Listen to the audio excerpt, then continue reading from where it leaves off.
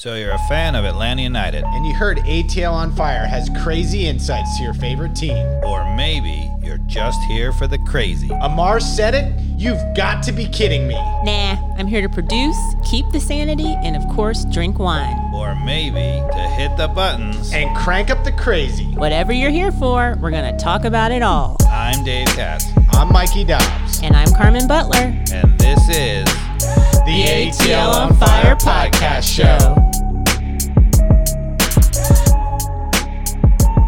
Hey everybody, welcome back to another episode of ATL on Fire, the podcast where we talk all things Atlanta United Football Club and all things soccer. And as always, I'm joined by Dave and Carmen. How are y'all doing this evening?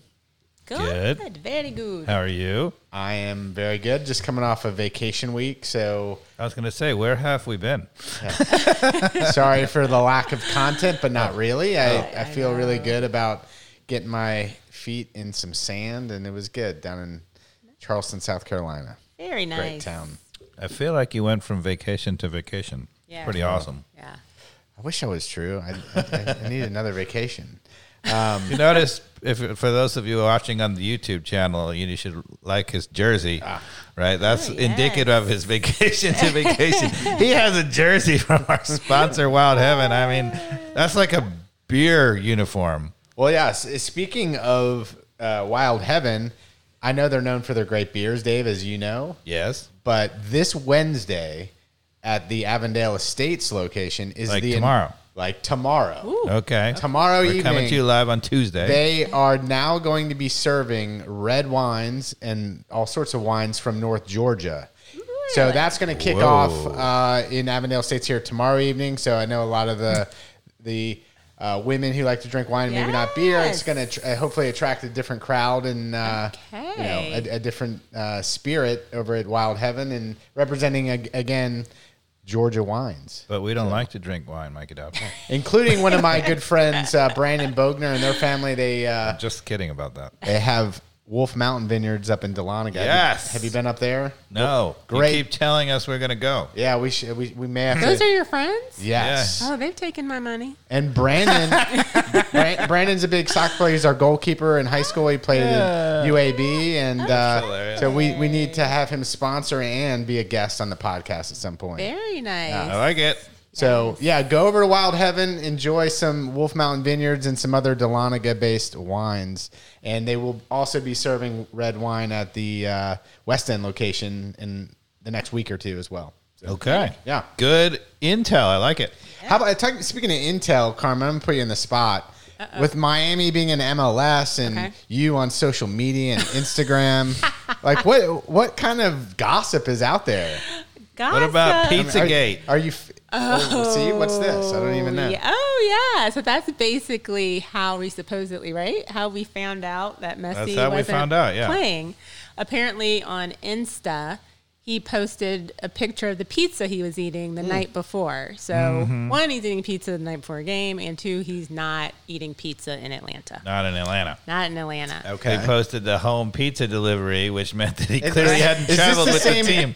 Is this the same meme that has him like with a rum and coke wherever he is? Like someone like photoshops like him with a rum and coke like on the side. All I know is two things. One is that there was a bunch of people who were like, that's the worst looking pizza ever. You should get pizza in a better place than Miami. And then two, ironically, after that, for the next week, there's a line around the block at that pizzeria. Are you serious?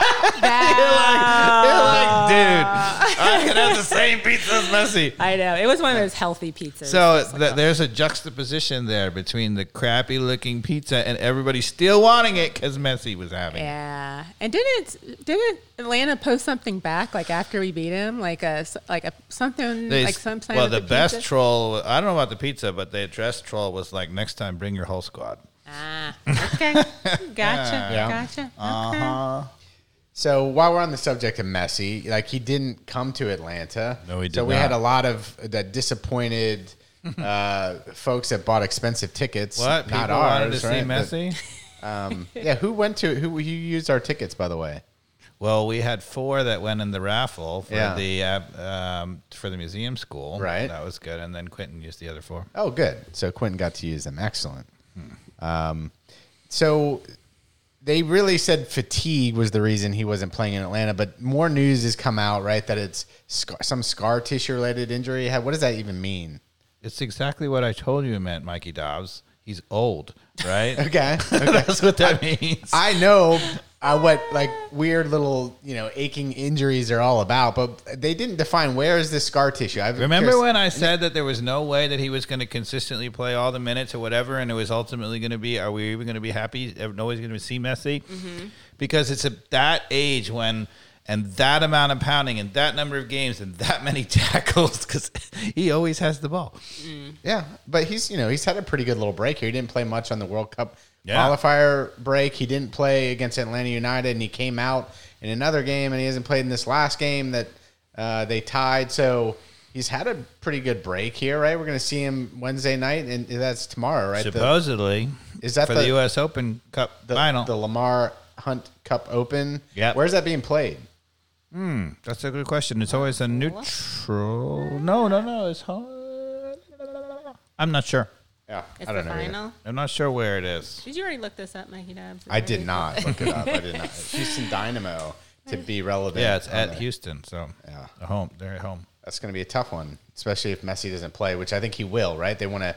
Supposedly, they were resting all those players in order to get another trophy. Right? Yeah. 2 trophies in one season. That's a successful run for Miami, regardless, right? Given how things started. So. Oh wait, it might be in Florida. I think it's in. It says Fort Lauderdale, Florida. It's at the Pink Stadium. Yeah. Oh, there you go. All right. So what do you think? They win that game? Yes. Well, I mean, assuming Messi plays, sure. Assuming Messi plays, they win. Yeah. Okay. Now that Houston's not that good. Sorry, I'm just going to finish. I'm going to just keep going on the Messi train since we're on it. Right. So, okay, they win that game. I agree with you. I think it's kind of written they should be able to get 2 trophies, and that's a success story. But if they win, in the line of thinking that maybe you will win the bet that they won't make the MLS Cup playoffs. Well, yesterday, did you see the game yesterday? Yeah, against Orlando, they ended up tying it. They were winning. Yeah, they were up, and they were. I was like, okay, I was like, I'm going to be right against Dave here. Without Messi, they're going to win, and then of course they come back and tie. Yeah, Orlando's a good side, and that was my point when we were looking at their schedule. I said, look, if Messi's not playing all the time, even with Tata, who's a terrific coach, they're not good enough to beat the best sides without Messi. Yeah. Right? And so I said, they were like, oh, you think you're going to lose? I'm like, nah, they're probably just going to get ties. But ties is not enough at this point. They need wins. Yeah. They need 3 points. But some of the chips have fallen Miami's way with the other teams not getting the right results that are kind of in that middle spot. So mathematically, they still have, a good puncher shot at it. What do you think at this point? Still no? I think it might be too much at this point. Still no. I'm still a no. Because the other thing about it is, as I said, I was like a month ago or a month and a half ago, I was talking about how the U.S. Open Cup final is going to land right in the middle of this whole thing, and they're going to want to win that. Yeah. So they have to. They're going to do exactly what I thought. Now I didn't think Messi was necessarily going to get hurt, but I'm like, they're going to rest players to be ready for that, and probably rest players coming off of that, because they're just it's a high profile game. They got to win that. If you're Tata, you can't say we might make an amazing run to the playoffs. No one's going to criticize him for not making the playoffs, because that wasn't his fault. They were in last place. Right. But they are going to criticize him if he loses the cup final. So. Yeah, I agree. They're going to throw him out there and see what he can do health-wise to win the cup. Then the question is, mathematically, it's going to be a hard run, even with Messi, to make the playoffs. So maybe, Carmen, you can pull up their next game after the cup, because they play again on the weekend against somebody. New York City. And New York City, what we thought was going to be one of the weaker games they had, but they've been playing better of late. Yeah. So that's, coming off a Wednesday night, and then they play Saturday. Messi's certainly not going to go 90 minutes in both of those games. Right. I mean, he might not even play. Felipe Cardenas was questioning whether he even will play out the rest of the season, MLS season, after if they are to win the Lamar Cup trophy. Do you just rest him and say, wait till next season? That was his thinking. Not if you're not eliminated from the playoffs, you can't. But then you go into that New York game resting him again, and say, hey, the rest of the team, you guys got to go get it done. I mean, if I'm Tata, what I would do is I would have him on the bench for New York City, right? And then the idea is hopefully get a miracle and be winning the game. As long as you're winning the game, he wouldn't see the field. But if you need it, if it's tied, right, or God forbid you're losing, then you got to throw him on for 20 minutes, see if he can create a miracle, a free kick, whatever. Because the honest thing is, he's so good at free kicks too. He can be on the field for 7 minutes, right, and get a goal. Yeah, very true. So you in my opinion, you have to put him at least on the bench and have that threat. Sure. Even to the point where even if you're like, we're never going to play him.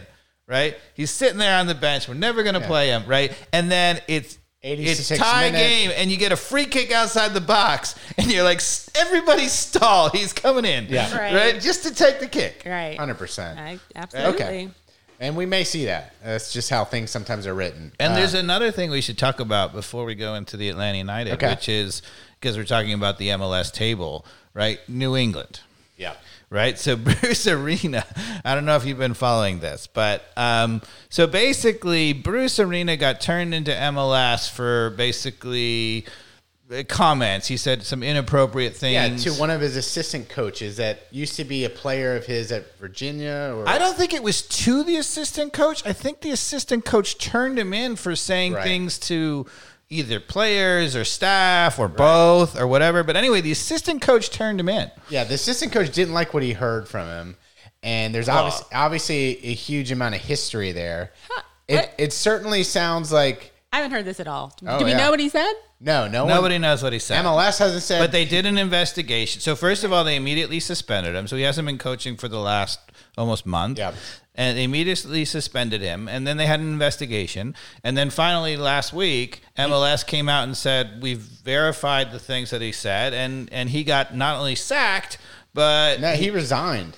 Well... Okay. All right. But I don't think it's resign, and here's why not. Because MLS said that if he's going to coach anywhere in the MLS ever again, he has to petition the league. Whoa. Which means that no matter whether they wanted to keep him, they couldn't. Right.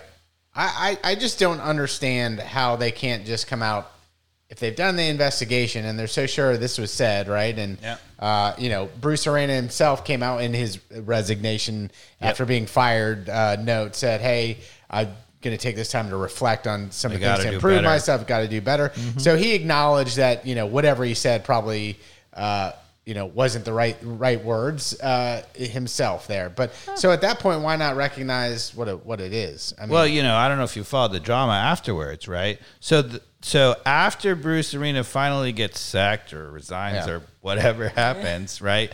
The next day, so the assistant coach becomes the head coach. And, of course, all the players know that the assistant coach turned in the head coach. They refused to train. Yeah. Ooh. They boycotted. Yes, exactly. They were like, we're not training for you, you jerk. You just sent off our coach. Yeah, they just sent off their coach in a winning season. New England had a real puncher's chance at the Cup this year. They were really playing well. And if Carmen will now pull up the New England, watch the results. Look at what's happened to New England. Look at New England in the last 4 games. Yeah.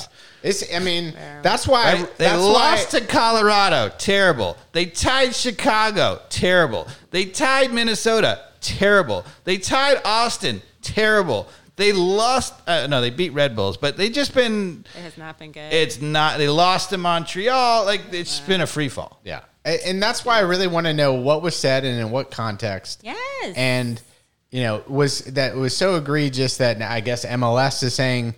I don't know what context they got because it was the coach who blew the whistle on him. What was it that was so egregious? What he probably said was that Michael Bradley was the best player in that last World Cup qualifier. Yeah. That is definitely an egregious thing. Or Josie Altidore. Josie Altidore. He probably said, I was right to play Bradley and Josie Altidore. Oh, my goodness. And MLS was like, we respectfully, we have to disagree. That's offensive. Oh my God. All right, I like how that intro right there just went a different direction than we had all planned. Yeah, I know. But those are important topics. They are. Now, Bruce Arena has been, the best coach in MLS history by far. It's not even close, right? He's won the most titles. He has the most wins. He has the most coached games. He's done everything. I mean, he dominated at DC, then he dominated in LA, and then of all things ends up in New England has been the worst, franchise ever for and then he's had them, at the top of the table each time. So but the guy can coach. I want to go back to this. I'm going to go up to the line here because it's my job to do this. All right, let's hear it. You're in a soccer locker room. I mean, some shit is said. Yeah. Okay, you know what I mean? I want to know. I mean, if you're watching the Wrexham video, you hear some shit being said. Right. Like, what did he say? Come on. Like, I mean, the fact that this is there's some stuff in today's age in public you shouldn't say ever anymore. Right. I get it, but this is It had to be either misogynistic or racist or something, real across the line. Which was it, misogynistic or racist? I want to know. Where was it? I mean, it had to be horrible. Yeah, it had to be horrible. Are there even rumors? I have not heard that. And he's always been an ornery bastard. Yeah. I mean, he's a terrific coach, and the players have loved him, at some level, but he's that guy. Yeah. He'll say, whatever the hell he said. I mean, you've seen his press conferences. I just find it strange, right? Like, I mean, maybe you lose your filter the older you get and you just let something fly. That's definitely true. That's definitely true, right? And I'm living proof of that. Mikey Jones is going to be sanctioned by the FCC. I really do, just for the sake of his legacy, want to know what he said. But all right, let's drop it. We don't know. Okay, nobody knows. Rumor, racial slur against someone. Yeah, I was going to say it's rumor. That's the rumor. Okay. Allegedly. Yes. Okay, 5-2 against Miami. Dave, did you see that coming? No, I did think that. At home, the formula, which I think we're going to discuss over the 3 games, right? So the question has been, and this is the question that I think I want to pose and then maybe answer after we've talked about all 3 games. The question is, with the new players, right? The Saba, Silva, right? Muyamba, right? Are we now better than the formula, or are we still the same damn formula team? Right, and the formula, just to remind folks out there, is that at home we can basically beat anybody, right? Occasionally we'll draw, but only against the very best teams, right? And on the road we can never win. We against the best teams we lose, and against the okay teams we draw. Yeah. So I think yes, we're better just because of the pure talent of some of the players and the IQ of some of the players. Like Sabas makes I don't think he's as good talent player as Araujo, but IQ wise, from what I've seen of him, he's making better decisions, simpler plays, simpler crosses. Just making the better decisions in that final part of the field. Muyamba, certainly an upgrade from Ibarra, even though we were sad to see him go. Clearly an upgrade. Silva over anyone that's been on the left side, yes, whether that's Etienne or whomever, an upgrade on that side. So now that we've got consistent healthiness with George Giacomakis and Almada, knock on wood, we got Miles Robinson back. This team, just pure talent-wise, I know we talked about where we land in the playoffs. I was saying in the last podcast that we're trending more towards a 5 spot or a 4th spot at best. Mm-hmm. Like, that's optimistic. We have 3 games left. I could land in that spot. New England has been trying to help. They really have. we have 3 really tough games, so Dave's algorithm could turn that back to more of like the 7th spot. But I could be right if we go on a good run here against Columbus, Cincinnati, well, let's and revisit this after to talk about the 3 games, because I'd like to hear, let's go through it, and then once we finish it, I think maybe Carmen can make sure and remind us to revisit this whole idea of, are we really better than the formula? I think a notch, but let's get back to it. Okay, so you asked me, the first question was it surprising? Well, at the home, the formula would say without Messi, Miami's not a top class team without Messi, and Alba didn't play in that game. Without Alba, Busquets. Yeah. So I would say then the win is on for sure. So it's not necessarily surprising. Now, obviously, scoring 5 goals, right? Yeah. And So we definitely had a quiet crowd though at the 27th minute when they scored the first goal to open things up in the 27th minute, I think it was. I don't know, Carmen, if you want to go to the highlights, but I don't know who it was at, probably 30, 35 yards out. Somebody bombs a shot, goes right off the upper 90. Comes back to Campana, who chests it and does like a lovely, lovely little chip over Miles Robinson. And even, hey, I don't even blame Miles. I mean, it was a nice little touch, and then he just volleys it into the top of the net. Pretty impressive here. I mean, you can say, yeah, you should step on this guy here and not let him have a free shot, but wow, that is a banger. And then, look at that chest. Woo! Alley-oop. And then, Okay, so I have a problem with this goal, surprisingly. Okay. And I don't disagree with you. I think, first of all, the long shot, maybe I do think we should be closing him down more, but look, if you give a guy a shot from there, like, if you can score from there, God bless you. I think, and maybe Carmen will let this replay play again, because I think the ball is smashed from close range, but it literally goes through Guzan's hands right above his head, right? You're not going to blame Guzan for that goal. I think probably 3/4 of the MLS goalkeepers make that save. Carmen. Which one? Not the first one. This save. This one? They would have saved this. No. Wait till Carmen, you get I'm gonna let you get the to close in. Wait till you get to the close in, I think. This thing is makes the last clip. The last one? You're reaching for straws, man. Okay. Maybe it's the reverse. It literally goes right here. But it's coming so fast. Yeah, that's slow motion, first off. Second off, he does go off the outside of his foot, right, which is a little bit of a fakie on him too, right? So if he squares that, maybe his hand's in the right spot, but instead it goes on the outside part of the foot of the guy.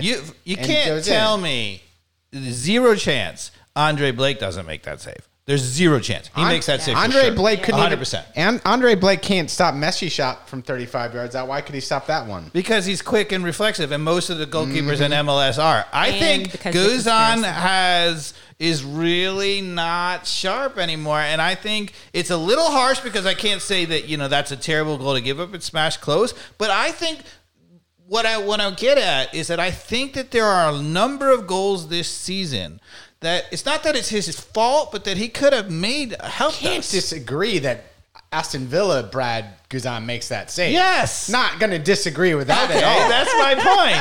I'm just saying. Brad Guzan and Aston Villa makes that save. That's a hell of a shot-stopping play, right? It would have been a terrific save. Don't normally see in the MLS. And so my point is I'm not going to blame that on Brad Guzan. That would have been a hell of a save. All right, so we only have slight difference there. Okay. I agree with you. That's what I mean is that Brad Guzan, even 5-7 years ago, makes that save. So, that's being a little critical. It's splitting hairs a little bit. Yeah. But that's, those goals add up, right? When and it's not just, when the goalkeeper does that psychologically, when they come up with the big save like that, it really lifts the team. Yeah. And we just haven't been getting it all year. Right, there was a one game he had a bunch of amazing saves that were just really right close to him, and it was great positioning. Yeah. Right, but he hasn't really made terrific saves. We all feel that we need like a DP level goalkeeper maybe as our next move. Yeah. All right, so the next goal was a cross by Lennon to Moyamba, who does a nice job of heading it towards the far post, but I think the keeper actually or somebody stops it from going in the goal. But they don't call it that way. The linesman raises his flag. It's crossed the line, and that left the referee in no choice but to leave the call as is because the camera couldn't do anything to change the call. Okay, so we should ask the question, Mikey Dobbs. Does MLS have goal line technology? The answer is no, Dave. And as we'll see on subsequent plays, we also don't have offside technology or computers for anything. It's really pretty inexcusable that MLS, who wants to have this standard of setting the bar for, we're a third-rate, third-world soccer country. Third-world soccer country. Like, come on. Yeah. So in this situation, they go back to the monitor, take a look, and see if there is clear video evidence, but there's no goal line watch buzzing going off. It was a nice header by Muyamba, by the way. Yeah, terrific header. And a nice cross by Lennon. Really, really sweet. was nice. All right, so the next goal is Silva bombing down the left side, I think, and cuts it back, and it's an own goal as he cuts it back, right? So I don't know that we need to look at that one. Not too exciting. But the next one is I will say that, this is indicative. Silva's just been absolutely looked terrific. He's direct. He goes at the guy, right? And he creates this own goal by going right at there and putting a terrific pullback, right? The defender didn't have that much options, right? It wasn't an awful own goal. So, yeah, they score a PK on, we get another goal. So we got 3 in a row. Lennon ends up getting way inside, and I think Wiley ends up bombing up the left. Yeah, let's show this one because I have a comment about this. Okay. And we're really seeing a lot of this with Wiley. Silva lays it off to him. He's highly confident here. He slows it down. He just is like, all right, I'm going to use my skills, a little shake and bake. Does a nice little cutty to Lennon, who obviously is our right back, but is somehow... I'm going to say to freeze it in 1 second, Carmen. Freeze it. Okay. What is wrong with this picture? What is wrong? So this is my critique of, and I'm putting y'all on the spot, but this is my critique of Pineda, right? Right? That, he gets to watch film all day, right? And you're like, you're watching this film, you're like, oh, we scored. It's a great goal, right? I watched this and I was like, wait a second.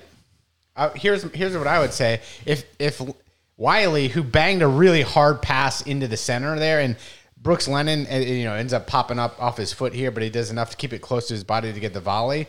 Who would you rather have there? The guy who naturally would be there, which would be either Giacomakis or Almada. I would rather have Almada in that space and Lennon back defending, but I don't know if that's the observation you want, Dave. Okay, so this is a pass from our left back, Wiley. All the way almost to the 6-yard box. He pulls it back a little bit to Lennon, who's our right back, who's standing at the penalty spot. Okay? Yep. So who's back at right and left back in this play? Well, you're hoping Mascara here is going to be able to get back if needed. Well, where is Mascara? Mascara is, almost even with Lennon. Mascara's inside the box, too. Yeah. And the guy who's going to break up the counterattack... Right? So if you have both of your airplanes zooming forward, right, that means you only have 2 center backs back, right? Which is okay sometimes, right? You gotta be aggressive, right? This leads to a goal, right? Yeah, so how could you critique it, right? But if you have all of that, so first of all, you might say one of the outside midfielders or our forwards, because we play 3 up front, might have hang back for one of the outside backs who overlapped. But that's not true. Mascara, we saw Silva delivered the ball to Wiley, right? Yeah. So he's way up, right? And we saw Mascara's in the box. So they're all in, right? Gigi's, of course, all in, and Almada's all in, but that's, of course, where they should be. Right. Yeah. Muyamba is sprinting into the box from the top of the 18. Yeah, everybody's hungry. Why? Yeah. What in the God blaze? I mean, seriously? He's heating up. We have our outside left back who's serving to our right back in the box. We have 3 other players in the box besides that. If you're at all a tactical midfielder and you see that, what would you do? Yeah. You need to hold back a little bit. You need to hold back and get on a guy, because if that pass gets intercepted... Release counterattack City. Right. Yeah. And honestly, the guy, listeners, if you saw how hard that pass that Wiley hit in, which was a great pass given the circumstance, he did kind of need to bang it in there. I mean, that normally, probably 9 times out of 10 actually does come off of Lennon's foot there, and probably to the one of the. And I think if you go back, Carmen, they had the second one was the more out, pulled back clip where you could see it. Yeah. Yeah. I mean, so a lot of guys are getting in the box like they should, but look at Muyamba. He's running all the way past you guys. Now, he's open too. Yeah. He's jogging in with a little less purpose, though, at that point. But he runs right by 2 Miami players. That's what I'm saying. He's jogging past us. with a little less purpose on where he needs to be. Which, to be honest with you, as a coach, you're like, oh, that's good. They're letting him go. And normally I would say, look, awesome, right? But if this situation is, and pause it right here, because you can't actually see, but right at the very top of the screen, that's Josetu. Yeah. Right? So even Josetu, he's not even really back. He's pretty far up. The entire middle of the field is wide open. If they intercept that ball, they've got a 5v2. Oof. Yeah. I agree. All right, so the next goal is a PK that is a little unfortunate. I don't know if you have any comments on that. It went off somebody's elbow. Do you have any comments on that one? I mean, I felt like it was probably PK. Yeah. But then... Oh, I will say, the one thing I noticed about it that I did like was the fact, wasn't that the one they were kind of fighting for the ball in the net, and it was Brad Guzan surrounded by... That Caleb Wiley was the first person to come and defend his keeper. Yeah. I'm very protective of keepers. I was like, there's 3 people around Guzan. Where's it? And then here comes the 18-year-old. I'm like, thank you. And then, of course, everybody else came, but I appreciate it. I didn't see that. I only saw Brad just cornered in the goal. Yes! So I missed whatever angle that was because I was watching that in the replay. Yeah. But, I think Brad is a big enough guy where he's bald and like twice their age, so he was going to be all right. He was probably fine, but I appreciated Caleb Wiley, the little one coming in. Not the little one, but the young one. Yeah. I mean, I actually thought Mikey Dobbs should be more upset about the penalty kick call because it was one of those ones. So he's got his left arm tucked in. It's blasted right at him. It hits his left arm, which I don't think they called. But it ricocheted off his left arm onto his right arm. And that he was like... It was trying to pull it away. Look, I am mad about it, but... What are you supposed to do as a defender? Exactly. But they call that now. That is... Yeah. That's how they call it. But why? I don't know. But this is where I've just stopped losing my mind over it because it just, and it also varies. Like some referees choose not to call that too. Right. So that is one of the most inconsistent things. Well, this is where the new Tottenham coach, who's done phenomenally well, right? He was just like, one thing I don't understand about football right now is the penalty area handball call. He's like, it's a mystery. And he's like, you get 4 professional coaches, and 2 of them would say one thing, and the other is just no rhyme or reason. There's no. To which I'm going to get on my soapbox a little bit and say, we talked about it before. A change that football, in my opinion, needs is we need an in-between, right? Not every call in the penalty area has to be a penalty kick. I'm advocating for an in-between. We have a yellow card and not just a red. If we just had reds, it would be shambolic. We need a yellow card, right? Because not every foul is nothing, and not every foul is a send-off, right? And the same thing in the penalty area. Not every call is a penalty kick. So I would love to have a call where on certain decisions like a handball. I'm not talking about like a handball where somebody gets tripped while they're like going out of bounds in the box, And what should happen is the referee should have an opportunity to call that and say, all right, you've been denied something in the box, but it wasn't a clear goal scoring chance, right? And so what would give you is a free kick from, let's say, 8 yards outside the 18 or 5 yards, whatever the most common scoring place is statistically, and you can take it anywhere along the entire 18. So you can put it anywhere along that entire 18, and you just get a free kick from there. You get to pick. To where it's hard to get it up and over, but an advantage. No, where it's really perfect for getting it up and over. Right? Are you saying on the 18? No, line? not on the 18. About 8 yards behind that, or 6 yards, wherever that perfect spot is. Which is so you want it in the sweet spot. Yeah, where it's really easy to get it over the wall. But what we're going to do is we're going to say, look, first of all, right, it's a problem. Any foul in the who would love that rule is Almada and Messi. Well, that's the other thing is that it would give you an extra opportunities to see these geniuses at work, and it would give teams an incentive to be like, you better have a good free kick taker because you're going to get every once in a while a free kick from anywhere, and they probably. I'm sure that Almada and Messi have a spot along there that they love. Yeah. Oh, right? Yeah. So if they put it in their favorite spot, that's a pretty high percentage play.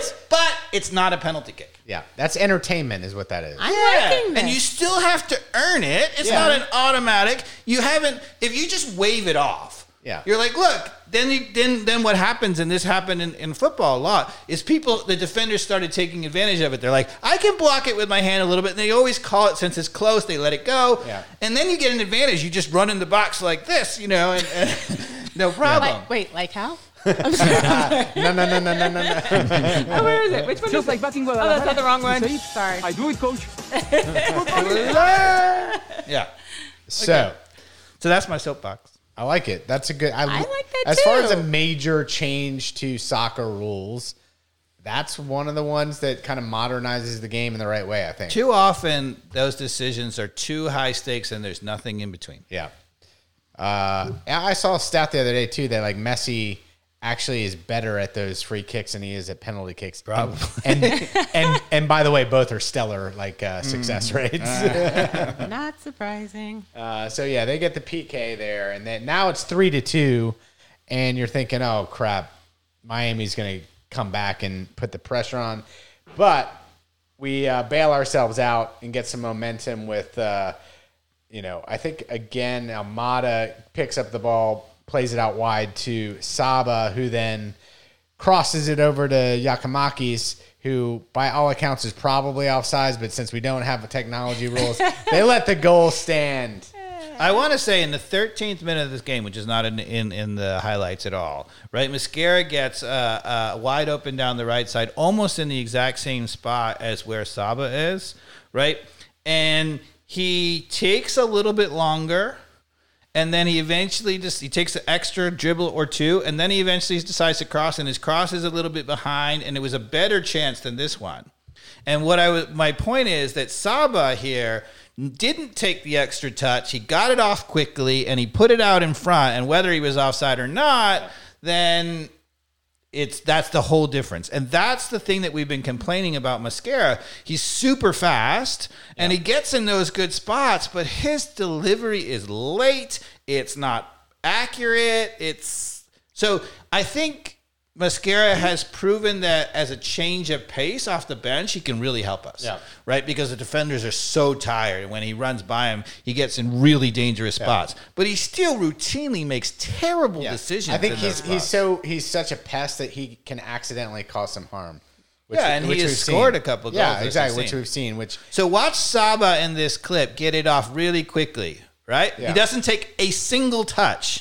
Right, Mosquera had the exact same play in the 13th minute, and he took 2 touches. Yeah. Okay. Right, and that threw off the whole thing, because if he takes even a second more, then Gigi is definitely offside. Yeah. He might have been offside anyway, but actually, so I think that was Gigi's 13th goal. Of the season in this match, if my math is right. But look at Almada, man, he's just so calm and composed. He's got his head up, boom, perfect weight, and then just Those 3 guys, man, they are dangerous, I will say. So that is the difference. If they stay healthy, that could land us in, say, 5th position, which was right where we are in the end of the season. But what I do want to talk about is our final goal here, Dave, just as hopefully the last time I ever talked about Miguel Berry. No, you're going to keep talking about him, because as we're going to talk about when Pineda finally, after the 3rd game, maybe we'll talk about it right now. So Pineda, one of the things that's been happening is that in the match day squad, I don't know if you noticed this, but Etienne and Sosa have not been in the match day squad not even on the bench, right? Which to me is a little bit crazy, because at the end of the game, we've needed Sosa to come in and kill some things. And in particular, in this last game, for example, in the 3rd game against Montreal, right? He had Berry on the bench, but not Etienne. And he had Fortune on the bench and not Sosa. How do we feel about that? As far as I'm concerned, Etienne and Fortune don't need to be on the starting roster right now. I mean, I don't see a lot in either one of those. But Fortune even got a start in this middle game that we'll talk about. And I mean, no offense to him, he just looked young. I've seen enough of Etienne. He doesn't impress me. But you'd still have him over Berry. Oh, of course. Yes. But but I think we've got other options, right? Now we've got Wolf. No, but they had Wolf. All those guys were on the bench. And in addition, right, the last guy to make the bench should be Etienne. Chol. I think he might be hurt. Is he hurt? Yeah. Is he hurt? Not available. Okay. He's not available. Okay, that's too bad. Yeah. All right. But anyway, what I was going to point out in that clip was Miguel Berry does come on towards the end there. And I was so happy to see Tyler Wolff get a goal that was a really nice banger in the top 90 on a near post opportunity he had. And it's a terrific ball by Saba again. He just okay, right here. So stop it right there. Okay. Where is Miguel Berry in this? He's at the bottom of the picture. He's at the bottom of the picture. But go back. He's the furthest forward by a mile. Go back to Harry. You have to kind of see it, right? Back a hair. Okay, he sees that Saba is going to intercept that, right? Like, look at his little, like, just lackadaisical right there. He's just chilling, right? He's like, oh, my guy, he just stole the ball. It's 2v2 here, right? I want to add to this by saying, look at Berry in relation to where Wolff is. Yeah. Right? So Berry is even with Saba. Do you even know where Wolff is in this picture? He's actually there, but he's on the top of the screen. And then watch where Almada is, okay? Right. You're a striker. You want a goal. You suck. And you have people like me, some dweeb. You're up 4-2. You have some dweeb in his basement. The bench, you have some dweeb in the basement talking smack about you. And this is why. He's heating up. He's on fire. Watch this. Okay. Yeah, watch. So look, you're like, okay, do I want a goal? Do I want a free goal at the end of this game? I'm going to just, kind of jog. Do you think George Giacomakis would have made a run like that? And if you watch, stop the clip now. Oh, sorry, just a second ago. It's just right. Who are the closest people to the goal? Yeah, it's Wolff and Almada, right, and Saba. Mm-hmm. And who was the furthest forward when the clip started? Our striker, Miguel Berry. Yeah. So, it made me lose my mind. Maybe he's just that slow. Was that possible? No, that was pure laziness. That was no want. Like that. But he has want. No, he has so much want. No, he doesn't. He has not had any want. But he has no want. Pineda, no want. And this is what I've been saying since the beginning of the season. Now, could you imagine? Just imagine in your mind if that was George Giacomakis, what you would have seen. I feel like I'm in a Seinfeld episode. He lacks the want. He would have sprinted like 7 different directions and screamed at him for not giving the ball. He would have been offsides, onside, offsides like 4 times. Yeah, exactly. With a bunch of curses for sure. Yeah. Okay. Thank you. It's atrocious. I watched the highlights and then and he just came on. He just came on. I just saw it and I was like, oh my God. He literally had been on the field for less than 5 minutes, right? The freshest guy in the whole field. All right. So we're feeling. The few times in my whole life I've been a bench sub to come on that late, I just feel like a superhuman. I'm so fast compared to everybody else. I'm like, somebody should put a straitjacket on this guy. God, I'm so glad I get to get some ribs on Miguel Berry. I thought it was going to be over, but it's not. It was his birthday was the day before this, I think. So Pineda is just like, here's your farewell gift. I don't know, you don't want to take it. No, because he keeps putting him in the squad. And I'll give you the quote. Ready? All right. After when they asked him about why Sosa and Etienne were not, here's the direct quote. Gonzalo Pineda on Sosa and Etienne's absences. I have to go with the players that are more in form. That's the player who's supposedly more in form. Is that form, Mikey Dobbs? No, I'm more informed than that. I think a lump of wood is more about to have a heart attack at any moment. I agree with you. Oh, I couldn't agree more. All right. So we're feeling good. We just beat Miami, who's like the hottest team in the league. That was like the first loss. Their first loss that they've 10 or 11 games, right? Boom. We hand it to them even without Messi. Now we're off to DC United. Again, the algorithm says, it's going to be a tough one no matter what. But come on, this is DC United. They're a terrible team. You're like, all right, we should be able to get a win on the road against a terrible DC United. Dave, what were you thinking going into this? Draw or loss even? I wrote y'all, and I copied this. All right, yeah. What did you say? I said, predictions for tomorrow night away at DC. I see lots of people expecting us to win, but Pineda's record on the road is awful. Should be an easy win with our team, but I'm going to predict a scoring draw, perhaps 1-1. And I said, I think we get a win, but it's going to be very unconvincing. And then I think Carmen chimed in that we were going to see some really bad late minute subs. So I think there's a lot of truth in that. I was about to say, I agree with Mikey Dobbs on this one and bad coaching. So You said they were going to win, right? Yeah, we did. But we also were like, it's going to be unconvincing. So I don't think we were surprised with the tie. And I'm going to point out that the main reason that I made that prediction ahead is because I wanted to see if signing of the new players, the momentum that we had against Miami, et cetera, whether we had truly broken free of the formula. Yeah, apparently not. Okay. But we did not. What was the starting lineup on this one? I think so. Fortune comes in for Josetu, but other than that, it was basically been the same team. All right, so this DC and I. So we did see Wolf. Now Wolf was out left instead of Silva. So Silva got sub too. Right. Yeah, so Silva wasn't out and Fortune's in. So those are significant.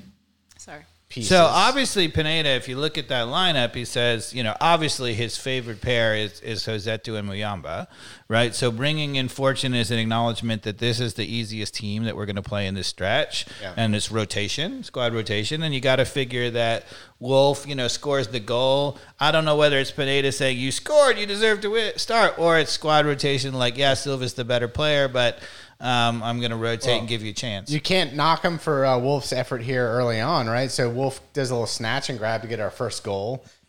Steals it right off the foot of the right back, and then plays a beautiful cross to Saba, who just puts a little sprint into the box and just touches it. And for any of you who have kids out there or kids who are listening to the podcast, I say this to my teams all the time: if the ball is coming off a cross, just put it back where it came from. So if it comes from the left, just put it right back to the left corner. And you're like, well, that's where the goalkeeper should be. The goalkeeper is always coming across, and if you go back there, they have no chance. And that is a textbook example of that. Yeah. I mean, Saba just passed it in the goal, right? He didn't even hit it, right? Yeah. I mean, and that's a guy who really understands finishing that would try to do that. Boy, and how about some of his little cheekiness in the? He's got a nice little touch on all parts of the field. But yeah, look at that, just a nice little soft, lay it right into the far post. But I want to say something about Saba. So Saba's been terrific. He's scored goals, he's had assists, et cetera, right? Here's my question to you. Okay. Does Saba look to you like a winger? Yeah, he does. He's kind of an all-action winger. I see him I think he's a very adaptable type of player. I think he can play winger. I think he can play forward. I could see him, to your point earlier, where you might have thought you'd see him kind of an attacking midfielder type of role. I think he can probably be pretty versatile as a player, but I like what I see from him on that right side. I hate to admit it, but as long as Lennon's out of his way, I don't agree with Lennon pitching in and going forward. I'd rather see Lennon just stay back, but that seems to be working at times. Saba definitely is operating really well out in those wide spaces. He seems to be able to have the IQ to play early cross like we saw to Gigi. Mm-hmm. He's got the capability to cut it back and not kick it over the post like we saw Araujo do. He's operating better in those spaces than Araujo. He's certainly taking advantage of being open for sure. Yeah. Right. He's taking advantage Carmen, of open. what do you think? Does it look like a winger to you? He does to me. I think he's making good decisions. I'm trying to think what you're about to say, like where else he should be, where we could. I mean, especially on this team, we need him out there. But I don't know. Yeah, where are you going with this, Dave? I don't think he looks like a winger to me at all, because so he doesn't go by people out wide on with pace. That's just not his thing. He likes to come into spaces. Yeah. He makes terrific balls. He's the first attacker we've ever had who makes a diagonal run. The number of times he's made a diagonal run and ended up in the left corner, it's been a number of times. So he's very comfortable doing that. You don't see too many wingers. Like Araujo wasn't making that run. But that's kind of why I like him in that position right now, is he's creating a bit of havoc with his ability to create those angles, and he's a bit audacious. He's got a great touch. So with Silva and Saba having a little bit of flair, both those guys have a little bit of flair that's very different but neither one of them are afraid to, operate with some cheekiness. But I still think, his ability to look up and deliver a ball to Gigi or somebody else, and the opposite of what we see with Mosquera when he's in is exactly what you see with Saba out in those wide positions. But the other guy who can deliver that ball is Lennon. And one of the things that's interesting is that Lennon has been underlapping. Right, he continuously. Yeah. So now the interesting thing was when Mosquera was out there, and Mosquera hugs the touchline and looks like a classic winger who likes to try to run by you. Right, when he does that, one of the things that's been interesting is that Lennon's been underlapping him. Yeah. I thought that as soon as you have Mosquera's right-footed, he's not inverted, and he's pacey, and he's on the touchline. As soon as you have Saba, who's left-footed, who cuts inside and is not as pacey, I thought Lennon would go back out wide again. And in fact, you saw him deliver a goal in the last game, right? But he actually went from inside to then overlap outside Lennon to make the ball for the goal, right? This is the one where Mayamba headed it in and went just over the line. That was a Lennon serve ball. It was a beautiful ball. And look, I think Lennon serves a great ball, but I think he's very kind of one-dimensional. It's like that classic cross. Yes. It's a classic cross that's like head high, and if it's not timed right and the run's not right, you're like, oh, that was a beautiful cross, right? Yes. But the odds of it sometimes are really low, whereas like a Saba, his IQ is much higher in the way he's delivering it, and it's usually not a high ball unless it's dead on, right? Like I'm seeing like he crosses it low where it's into somebody's feet. It's less of a rush smasher type of cross. It's with purpose. It's with timing. And to me, I'd rather have somebody out wide as a winger who's versatile like him doing that. I mean, he's certainly taking advantage of that space, so I'm not going to critique it. But he looks to me like a guy who can play in the center of the park. Right? He looks to me like a Sadic who can finish and who has better quality offensive balls, but he can really maintain possession too. Like I think, one of the problems that I'm going to come back to after the third game is that we keep getting in this up and down game, right? It actually, in the Miami game, the last 30 minutes of that was so wide open and transitional. Yeah. Now, it worked to our advantage because they were a little tired, and we scored a bunch of goals off of it. But against the best teams, right? Against Cincinnati, when it got wide open, boom, 2 goals, see ya. So I just want to say, though, I don't disagree with you that Saba could play like an attacking midfielder, and then that would allow maybe even all-action Moyamba to drop back and stay a little bit more defensive with Saba doing that. But then that leaves well, what's the question for, is that Mosquera or Lennon that's up there? And I'd rather see what we saw with the brains that Saba has. Lennon would never pick off a ball like that, like he did in that last minute goal in the he just doesn't. But you could do that in attacking midfield even more. But more chance to pick. My point is, you're sacrificing whoever's replacing that role. Well, I was thinking that so you could play with 3 in the middle, right? Yeah. It wouldn't be Josette if it was me, but it was Josette, Muyamba, and you could play Saba, and then the front line could be Silva, Gigi, and Almada. Yeah. Right. I mean, Almada, even more of a licensed role. Not that he really plays defense now, but now you can say, all right, look, just keep doing what you're doing. And now we're not losing he's supposedly, if you watch the starting lineups, if you go back to the starting lineup, Carmen, I don't know if you can, but he's listed as a center midfielder. Yeah. Almada's not playing defense. He's not playing center midfield at all. Right. So, that's not actually what the formation is, right? So Almada here is listed as one of the 3. That's not actually what's happening, right? We're really only playing 2 in the middle because Almada, he occasionally comes back to get a ball offensively, but he doesn't. And he'll when he loses the ball, he'll chase a guy down, but he's not playing defense. Yeah. All right. So do you want to talk about the goal we gave up in this game? I think this is a one where the goalie plays it out to one of their central defenders who has kind of all day to look up. And even Lennon sees it. He's the right back who sees the left forward who's going to run behind him. He kind of waves his hand and then tries to track back. It's a good over-the-top ball. I'm curious, Dave, what your analysis of this play is. Part of it is we certainly shouldn't let this center back have this much time to pick off like a pass over the top. But that's going to happen. We had 4 in the back that, oh no, this is a different goal. That's not it. Sorry. Nope. No, you have the right goal, but this is not the one that Mikey Dawes is talking about. Yeah, this is a different game. So go back and show the goal. That was I'm thinking the Montreal game. Yep. Sorry. You're getting one game ahead. One game ahead. I agree with you on the Montreal game, though. Okay. We'll get there in a second. So, yeah, what's your analysis of this tie-up goal? Because Silva, this is one where Silva, like, charges back, but almost, like, disrupts the whole situation by charging back, and then just it gets lost in the attacking part of the field, and then they just, like... I don't know whether you could see it that well on that clip, if maybe you go back to it, but what I think if you go back to the beginning, what I want you to watch is Muyamba. Yeah.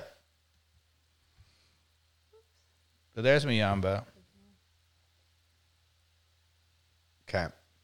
Can you show it again? Yep. Can you go back and freeze it at the beginning of the play? What's interesting is Silva really works hard back. So Muyamba kicks it. Whoa. What just happened? There we go. Okay, stop it right there. Stop it. So Muyamba clears it, or he tries to clear it, and Silva comes back and he loses the ball or whatever. So Muyamba right now is in a amazing, perfect defensive spot.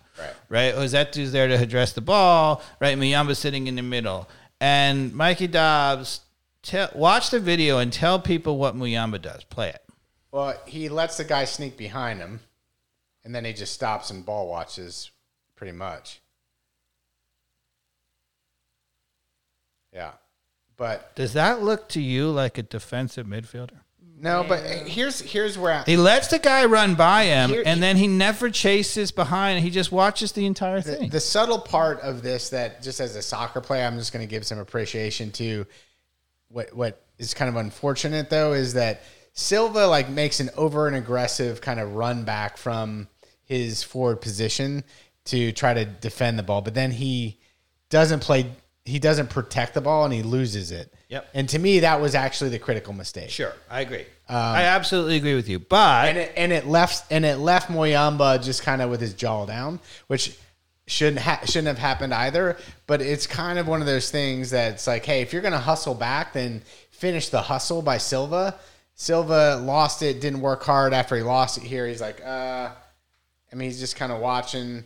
Like, he's not really trying to get the ball back there. No. In my opinion, I'm going to blame that on Silva. In my opinion, Muyamba is a luxury defender, which means that he's super all action. He gets a lot of tackles in. He's very good defensively for the team overall, but he is tactically woeful. He often goes at times when you should be holding as a midfielder. He just has no sense of it whatsoever. There's a reason why he was in the second division in France, because coaches are watching that and they're like, if you try to do that in the Premier League or even in Ligue 1, right, we're going to get killed. Right? You cannot get away with that stuff, right? I mean, now, in my opinion, if you're going to have him, he's a luxury defender, which means he has to be sitting in front of a terrific defender, or maybe even two. Right? Now, Josetu is the guy he's sitting in front of.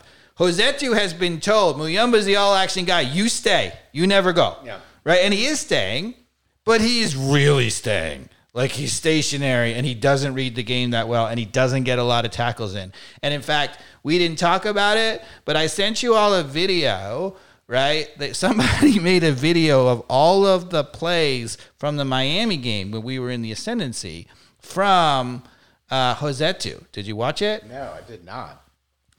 If you go on Twitter, you search it. There's a clip. I have to find who the person is, but there's a clip. All of the Josetu plays from the Miami, every single time he touched the ball, it is awful, awful. I mean, absolutely awful. If you just isolated him, if you watched the game, you'd be like, okay, we were pretty good. We won 5-2. But then you have to say, look. In that game, it got transitional. We gave up 2 goals, even though we were dominating, right? What happened? And if you watch what happened, our midfield defensively was shambolic. Yeah. And Josetu was awful, and Muyamba is all action, getting tackles in, but tactically is not good. So after that Atlanta game, we kind of get poked on our Twitter by a listener, Colonel the ATL saying, hey, well, Lennon and Pineda got, whatever it was, coach of the week for match day because of our 5-2 win over Miami. And then it's kind of like, well, what do you think of our stance right on the Pineda out? Have we missed something here? Like, is he really progressing? Because this is a guy who's telling me to be patient, and I'm not a patient person. I don't think Pineda is the guy for the job. But what are you seeing? If we just take a pause right now, what adjustments are you seeing from Pineda? What do you like? What don't you like? I think that at the end of the day, he has not fixed our propensity to give easy balls in over the back. Right, we give just, as you'll see in the Montreal game, right, and we're going to talk about it. It might even be a rant, people, in the Montreal game, right? Exactly what the problem is, and so maybe we're being a little premature here. Let's get there then. So let's maybe talk about the Pineda. Well, I want to say two quick things about. I want to talk a little bit about just because we were talking about it before. In the 66th minute, there's a penalty kick called against us, right? So it was a header, and then there was a rebound, and the shot hit Abram of all people, who was the one who gave up the penalty kick in the last game. As he's pulling his arm and turning away, almost exactly like he did in the last game, they call a penalty kick, right? So VAR goes and reviews this, and they say somebody was offside, and they call it for offside. I'm just going to say my opinion. I don't think it was a handball. Okay. And I don't think he was offside either. I think that was just a makeup call because they were like, that's a really bad handball for a penalty kick. So I watched this replay over and who would be offside in this play? I don't really know. I think it was they're talking about that guy maybe being the way of the goalkeeper. Wait, but of course he wasn't. He wasn't even close. The angle wasn't even. I'm so confused. Yeah. Okay. We're just 100% aligned there. Let's just move on to the Montreal game. All right. I just want to say one more thing just to leave you with this game, and this will foreshadow what I'm going to talk about. So DC United on the road, right? This was our first test of our model, right? Not only is it a 1-1 draw. Expected goals, Mikey Dobbs, right? DC United 2.36. Oh, if they could hit a broadside of the barn, they would have won the game. Chance after chance after chance. Atlanta 0.77. Yeah. We got killed after the first 20 minutes. Right, we got killed in this game. DC United outshot us 22-6. Despite us having 57% of the possession. DC United's decision-making, a couple of their players, oh my goodness. Yeah. Some of the shooting is just... let me kick it 20 feet over the near post when all I had to do is just cut it back to a guy who is trailing, and all he had to do is tap it in. There was if that's away at Cincinnati or Philadelphia or any of the top teams in the East, we lose 3-0. Yeah. Or 3-1, I guess we score. All right, so we come back home. We play Montreal. Carmen, you were at this game, correct? I was at this game. Was it fun? It was fun. Yeah. I was eating during most of it, so I missed a lot of it. But it was a lot of fun, yes. Good. Well, you got to take advantage of the food and the spirits. Exactly. In the first, few minutes of this game, there's a blatant offsides call. It's not going to be in the highlight package, right? So the guy runs is blatantly offside, right? And the linesman keeps his flag down, right? As people, are told to do, right? Yeah. So this is the thing, right? In the Premier League, it's a big thing, right? Because you don't want to blow it. It's going to be close. You don't want to keep your flag down, okay? I don't understand that in MLS. There's no computer to correct it. Right. Right? So don't you think you got to look and make the call? What is he waiting for? Right. Right. So in the Premier League, he's waiting for the guy in his ear to say, yeah, the computer says that was offsides, and you flag it.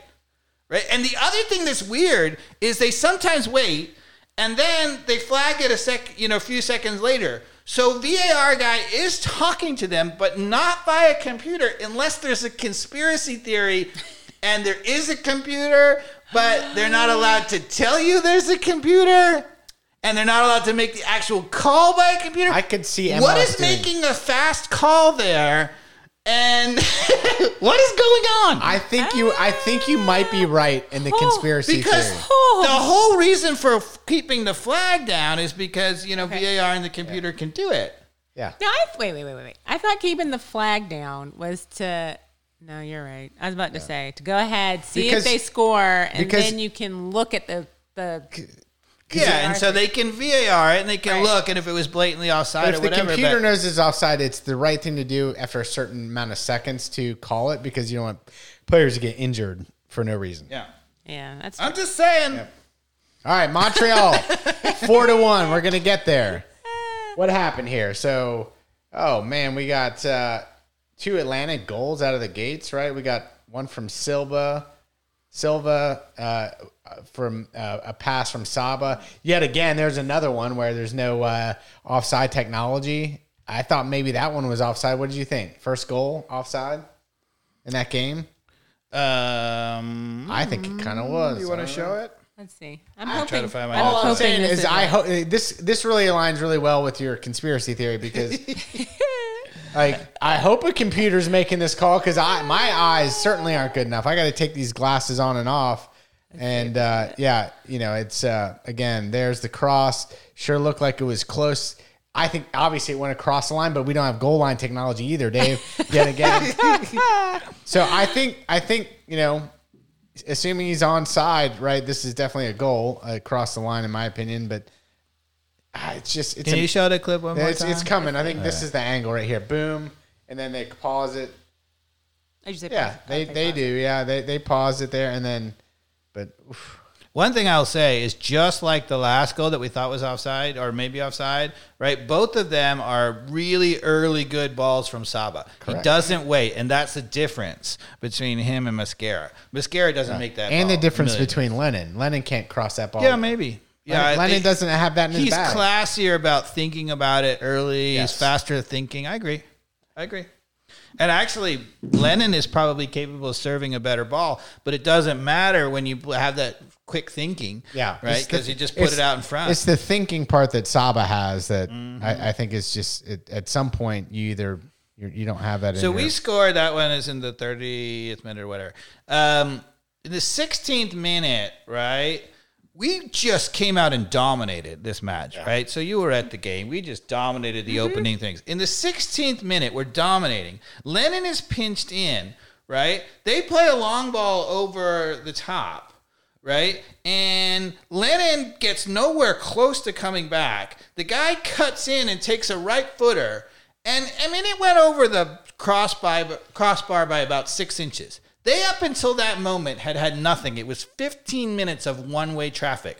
And yet the first goal, almost very close. The closest to coming to scoring was Montreal first, and their only chance up the field. And it was because a freaking long ball over where Lennon didn't even come close to addressing him.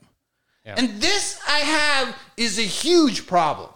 You cannot dominate for 15 minutes at home and then give up a sucker punch. That's the soft goal. And, Pineda won't talk about it because we didn't give it up, right? But it was coming. Yeah, and it came eventually. But we get a really nice goal. In the 40th minute, we give up that exact same goal, as we'll see in a second. So let's just go to happiness, right? With happiness. Again, Wiley doing a great job of bombing down the left side. And look at the first touch by Silva on this play. It is masterclass. Oh my God, masterclass. And then just, goes out to force the keeper to either foul him, but the keeper knows better. Boom, doesn't foul him. Ooh. And then he just says, here you go, Almada. Boom. Yeah, a little Cruyff pass back to Almada and call it a day. He does two amazing things on that play. His first touch is super classy. He lets the ball come past him to his right foot. He makes a touch out far enough where he has time to get out and run on it. Yeah. And then the goalkeeper comes out. He fakes it,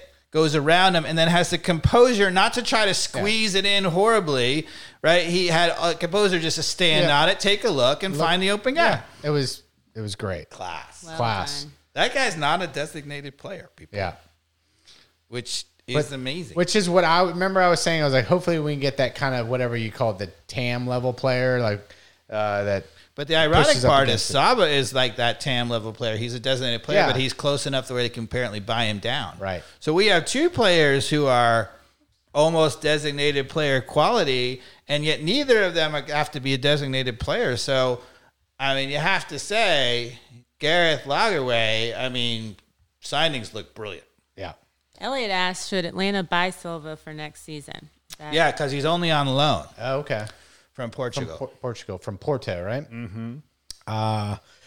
Yeah. So far, so far, so good. I mean, I think it all depends on the price. The price, yeah. I mean, that's the tough part about MLS. Sure. You certainly like him as a player, but then it comes down to the alternatives and the money. Yeah, let's get to the goal right here, right? So you got it lined up perfectly here, right? So why? First off, I know a lot led up to this ball coming out of the back. A lot of just nothing, standing around watching. But why is there that big of a gap? I know, Giacomakis is not afraid to pressure the center back, so he loves to do that. So why we're just so far back here? Why are we giving? Like, everybody knows what's about to happen, right? So you should be able to defend this. We have people back. We actually have our line of 4 in the back is absolutely perfectly aligned. Lennon sees it coming, knows it's coming, waves that it's coming. So the whole defense knows this ball is coming, right? Because for whatever reason, this guy's got all day to look up and play it over the top. There's one guy who doesn't know it's coming. Who's that? Pineda. Because he keeps asking Lennon to pinch in and give it to him. Okay. He's like, let him go. That's another thing. Like, I don't like. Yeah, he is pinching in a bit on this play. Yeah. But I don't think like it was that significant enough to be like a true the classic pinching that we've been talking about all season. If you cannot get out to address the player when their center back plays a 40-yard ball from 10 yards in his own half, lofted, it's not even driven. You'll watch this ball. It's not even driven. Then you are too far in. Okay. You're not close enough. Watch the ball. You have to be able to get there. I don't know. Just clueless. I don't know. I watched this play a bunch of times. Carmen, what do you think? Like, I think, I don't know, like, even if he was pinching and if he was over another 5 feet, 10 feet, I don't think that really actually makes a difference on him being able to stop that guy who took it off the top of his shoulder. It just was a really... I'm going to tell you why you're wrong. Okay. And the reason why you're wrong is because if he's even close to there, then what he does is he forces the guy to run around him. Yeah. Okay. Right? And you don't even have to do anything. You just have to force the guy to run around. So that's a fair point. Okay. So yeah, it's like, and you've talked about this before in the same situations like football, right? Like it's that bump, right? That you have to, and you're talking about, when you're playing zone on corners, right? Like when you play man v man, right? You create that bump. You have to go around me if you're going to get there. Me. And so that's a fair. It's a free run. That's a free run. Okay, I hear you there. Okay, fair point. He's pointing at the guy. Yeah, he knows he's there. And Miles would have had the guy that he was up next to. Yeah. So, and then everybody else. For what? And if you go back to the start of that play. Right? If you just look at his positioning, the other thing about it is, he's positioned there for what? What's the reason? What's the rationale for him to be in there? Right? If you go back to where you first had to your point, if you can just be up bothering him, making him run around you, do something, because obviously Lennon knew it. He was waving his hand, eyeballing him. He knew he was there. Yeah, I think he's saying, Pineda, free me. Free me. Right? That guy is out there. I can't stay with him. I'm not fast enough, and you better let me go get in his way. What are you doing asking me to stand next to Miles every time? And he's doing it every time. Yeah. This is the exact same thing that happened in the 16th minute. And I bet it's in the highlight package. I haven't really looked, but in the 53rd minute, it happens on the other side. Well, there's two things I think you're right on this, which I don't like to admit. Which is you are right on the creating like a bump, right, making him go around. Yeah. The second thing is if he's out closer to him, the guy who's looking up to play it never would have played it. Exactly. Good point. There's two other little logical things there. All right, but. Then, can you look and see whether they have the highlight in the 53rd minute? Sure. This is Montreal. I'm not sure whether it's in the highlight package, but you can keep talking while she does that. Yeah, let me put y'all on the camera. Yeah, well, then we closed this game out with 2 goals, though, which was another joyous thing to see at the Mercedes-Benz.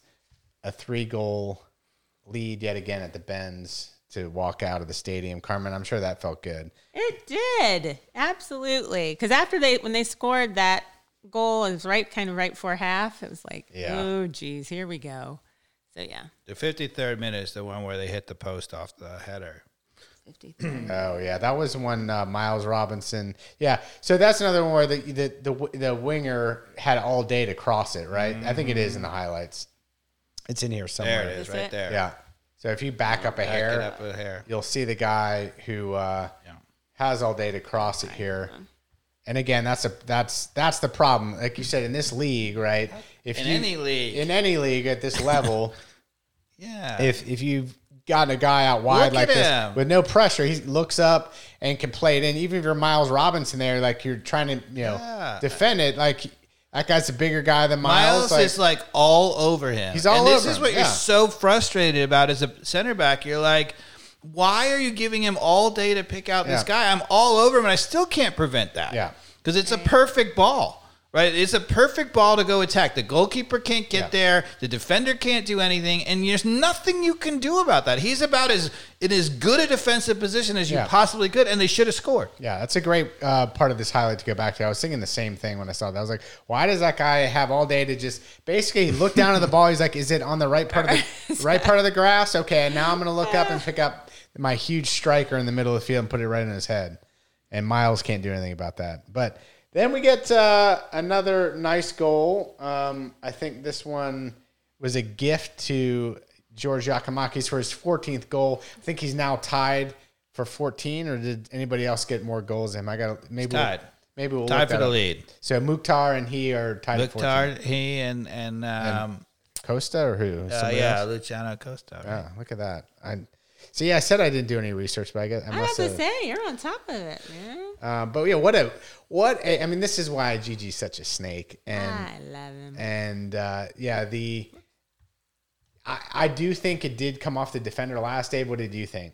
Yes. Yeah, I think clear. I think Silva may have gotten a tap on it, but then the defender actually drug his leg forward, and it ended up passing it to Gigi. And right, so goalkeeper plays it out to the defender. Silva goes, pressures him, and then he just kicks the ball back. Yeah. And it looked like, maybe Silva poked it, but in the replay, he didn't poke it. That was a defender who passed it. Now, he was stumbling slightly because of Silva. I don't think it's a foul. It would have been the softest foul ever. No way. So, to me, I think it's a goal because it's a pass back. Silva's foot comes right on the side of his foot, and it may have, brushed the ball, but then that guy just drags his leg through it. And what a classy finish. What a finish. So nice. Goalkeeper's out. I'll just bend it over you. Yeah. A lot of people would have put that over the top. Yep. I mean, it's one touch, by the way. That is way harder than it looks. Yeah, right? It's one touch. He didn't even get a chance to, most people take an extra touch, right? He just lets it come across him. Watch this play. Yep. Right? They're showing more of that. They let it come across him. And so nice. Yeah. And I have to apologize, Quentin. It was literally right after halftime, and I was coming back from eating, and I was talking to Quentin, and we missed it. So I really enjoyed the last goal in this.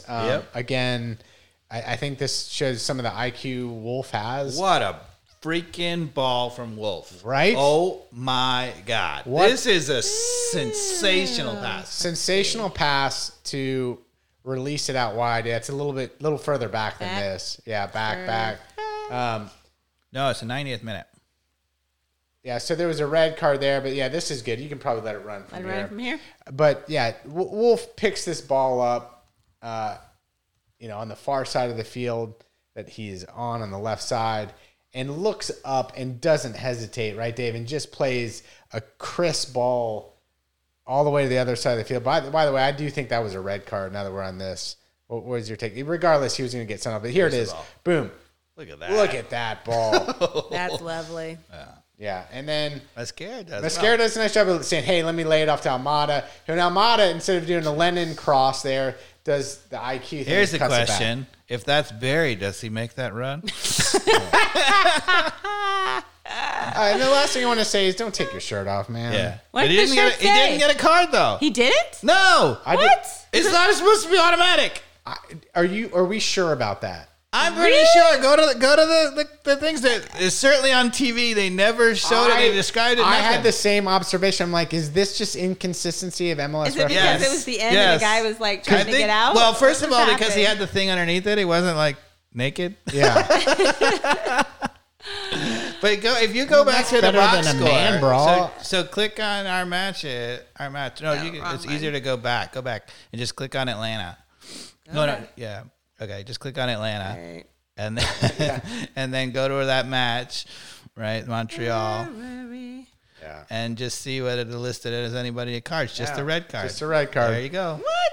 I was thinking the same thing when I was watching it. I was like, they never gave him a yellow card because when he threw his shirt off, I was like, you idiot. Yeah, why pick up that? That was the first thing. I was like, why pick up a yellow card? Like, those are useless yellow cards. Like, as a coach, I would have this policy that would be ridiculous. Right. Like, you're out the next game if you do that. I agree with you too. Yes. All right. So we showed the clip. So the 88th minute, right? So the new player, Tiare. Yeah. Right? So he's super fast, I guess, or at least he was on that one play. He runs back and he draws the last man back foul, right? So it was a red card for denial of a clear goal scoring chance. And we don't need to talk about whether it was actually that. But what was the interesting thing on the broadcast?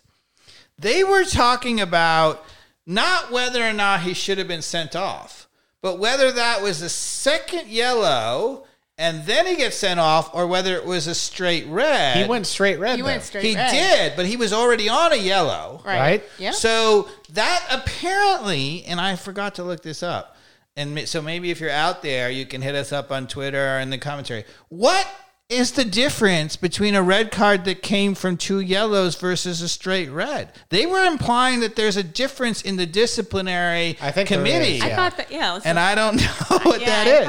I was like, who cares? He's off, right? Yeah, I think there is, and again, this is right. I don't know how that even applies in the EPL. I think it is a difference in the EPL as well. I think those are two different types of... I've always thought that violent conduct versus not is a big difference, but there's no technical difference between a second yellow and a red. I think there is, but we'll have to prove me right or wrong on that.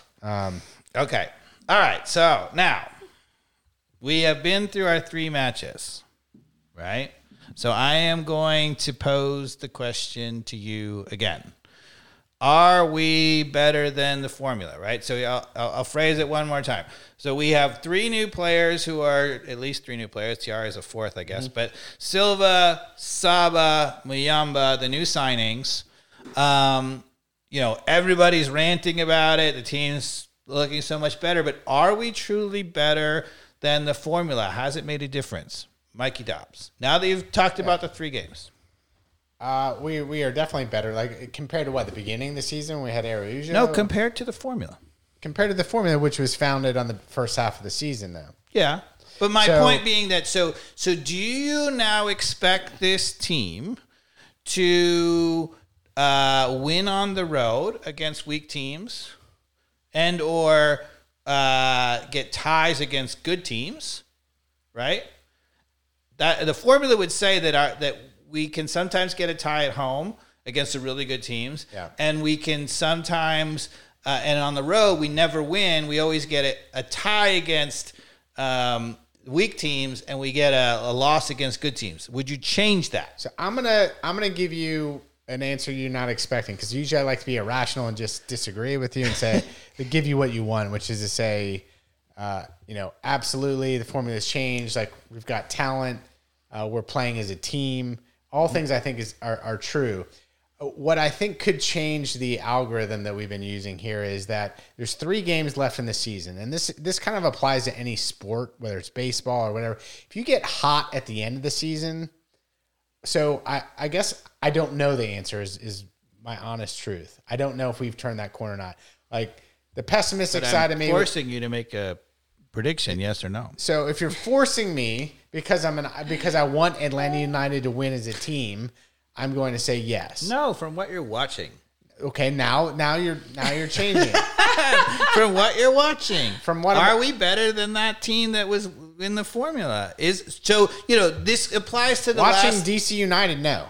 If this applies to the last 3 games, right? So we play Cincinnati, right? We play Philadelphia, and we play Columbus. Columbus is at home. So Columbus is the hottest team in all of MLS. We play them at home. And we play Philadelphia, and we play Cincinnati, the top 2 teams in the East, on the road. So do you expect us to get, what would you say in those games? What do you expect? So I actually don't expect us to win on the road. Okay, I think we get that. Was it home against Columbus? It's home against Columbus. I think they're a good team. I think we beat them at home. I also think that you might be right. We lose those both home games. But away games, you mean? Away games. But as a fan, which is where I was getting to, if we can win one of those, and if we win both of them, look out, MLS Cup. Okay.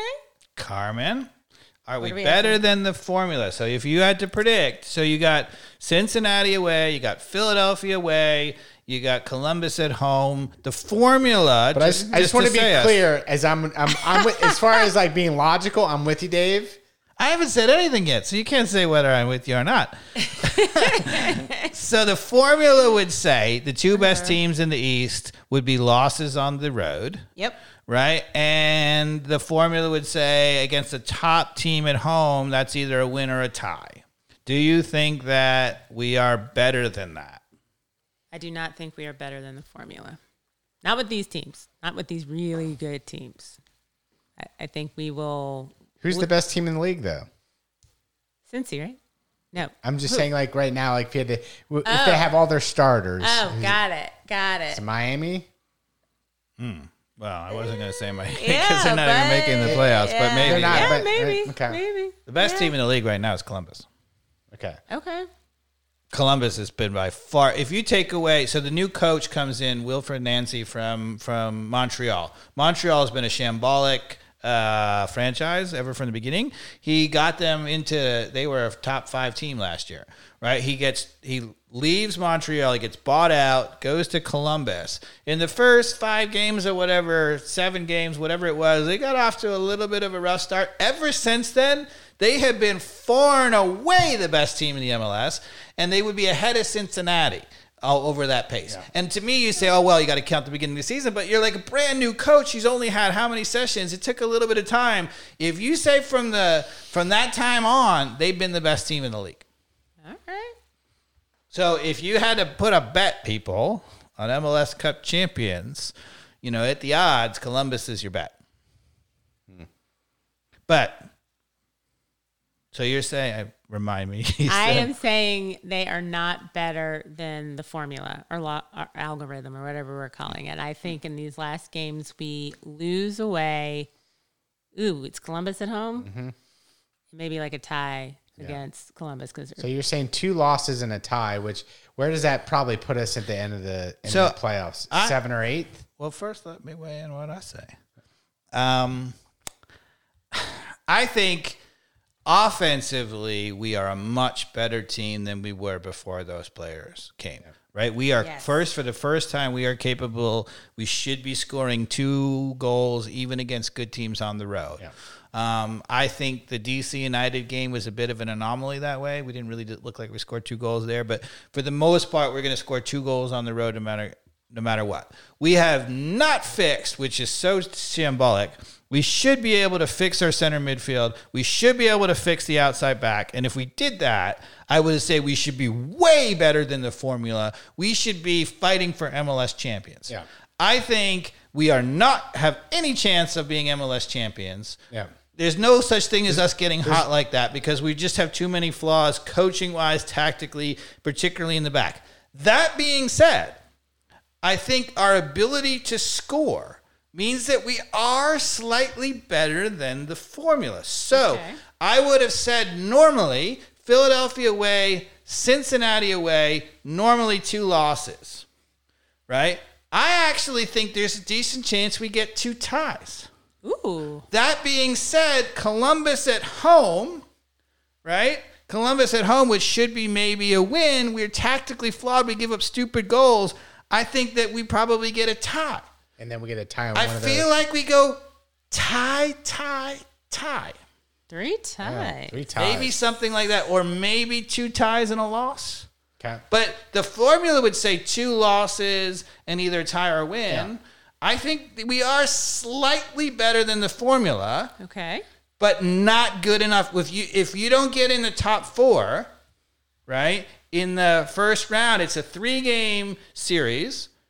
Right? A 3-game series is so weird in soccer or football. That is weird. Because normally you have ties. You can't play 3 games, right? Because the reason why you play home and home normally is because it's the goal differential. Anyway, cumulative score, right? Yeah. But that's not true. So we're playing 3 games. There can be no ties. It goes directly to PKs no matter what happens. So if that's the case, if we play on the road, if we're not a top 4 team, so we don't have home field advantage, then we play 2 of the 3 games on the road. I think we're likely to win at home, even against the Cincinnati, even against the Philadelphia, we can score now. But on the road, we're likely at best to get a tie. We're going to lose in PKs. And I still think, despite the fact that we are clearly a better team, that we're still going out in the first round. Unfortunately. Predicting it early. That is an early playoff prediction. Now, right there. That's as of now. We'll see what happens over the 3 games. I could change based on what I see. But what I see is that we are better slightly than the formula. So I'm going to actually go more positive than you guys. I think we're better than the formula. But I think that we are still flawed enough. And to me, the thing that drives me nuts is you cannot look at our team and say that we should absolutely be a top 4 team. We should absolutely be challenging for MLS Cup champions. We got the leading scorer in the league. We got the MVP of the league. We have the best, one of the top 3 defenders in the league. We have 2 guys who are designated players, basically, who are not even, as attackers. I mean, we're loaded all over the field. How you cannot coach that team and be in the running for MLS Cup is mind-boggling. Yeah. So, I think we know where we stand on Pineda still. So, and you just see it in these games, right? Even the Montreal game where we won, right? We won handily, right? We dominated off the beginning, and we should have given up the first goal. Right? He has no ability to eliminate the soft goal. And when you get in those soft goal situations and you double that up with the fact that we get open transitionally because we're shambolic defensively in the midfield, the best teams are going to kill that. If we were to play Messi in the playoffs, Messi going to score 6 goals on us. You cannot play transitional football against Miami with Busquets. That's what happened to us in the Leagues Cup. Yeah. They made us look silly. Yeah. Right? And that's the problem. With that over-the-top ball, you cannot. That is coaching. You cannot get into that. Now, you can get into that with a Messi-less Miami because then we win 5-2. We went up and down and we won that battle. You cannot, in the best games, get into an open battle with good players. They're going to make you pay. Now, you might say that's the gamblers in us, right? Actually, to be honest with you, there's no better team offensively in the whole league. Yeah. We've got an amazing front line now. Saba, Silva, Gigi, Almada. Yeah. Right? Amazing. And maybe just let's get it as open as possible and see if we can outscore them. Right. But I just don't think that's a way to go through playoffs. Okay. All right. Well, I think that's a good way to end it. Wait, hold on. Oh. I may have been distracted, but did we discuss the wine we're drinking? No. Well, this is actually good because for those of you out there, Mikey Dobbs, his house wine, so to speak, is the McManus. It's a Cabernet, right? And he also likes the Pinot Noir, right? Yeah. So I brought a McManus. So McManus, you can tell us about the McManus winery, Mikey Dobbs. I don't know a whole lot about it. You tell me. You drink it. I just drink. Mikey Dobbs is like wine good. What I'll tell you about the winery is they make affordable wine. It's Lodi, California. Is it Lodi? Yeah. Okay. Lodi Ava is. I don't know what the heck Ava means. I don't know what Ava means. But Lodi is a region in California. This is the Petite Syrah. I thought I would catch you, change it up, the Petite Syrah from McManus rather than. And so, what do you think compared to your house wine? I like the change up for sure. It definitely has a very, a different bite to it, I guess, than the cab. I'm a big fan of Petite Syrah. I don't know why. I think it's terrific.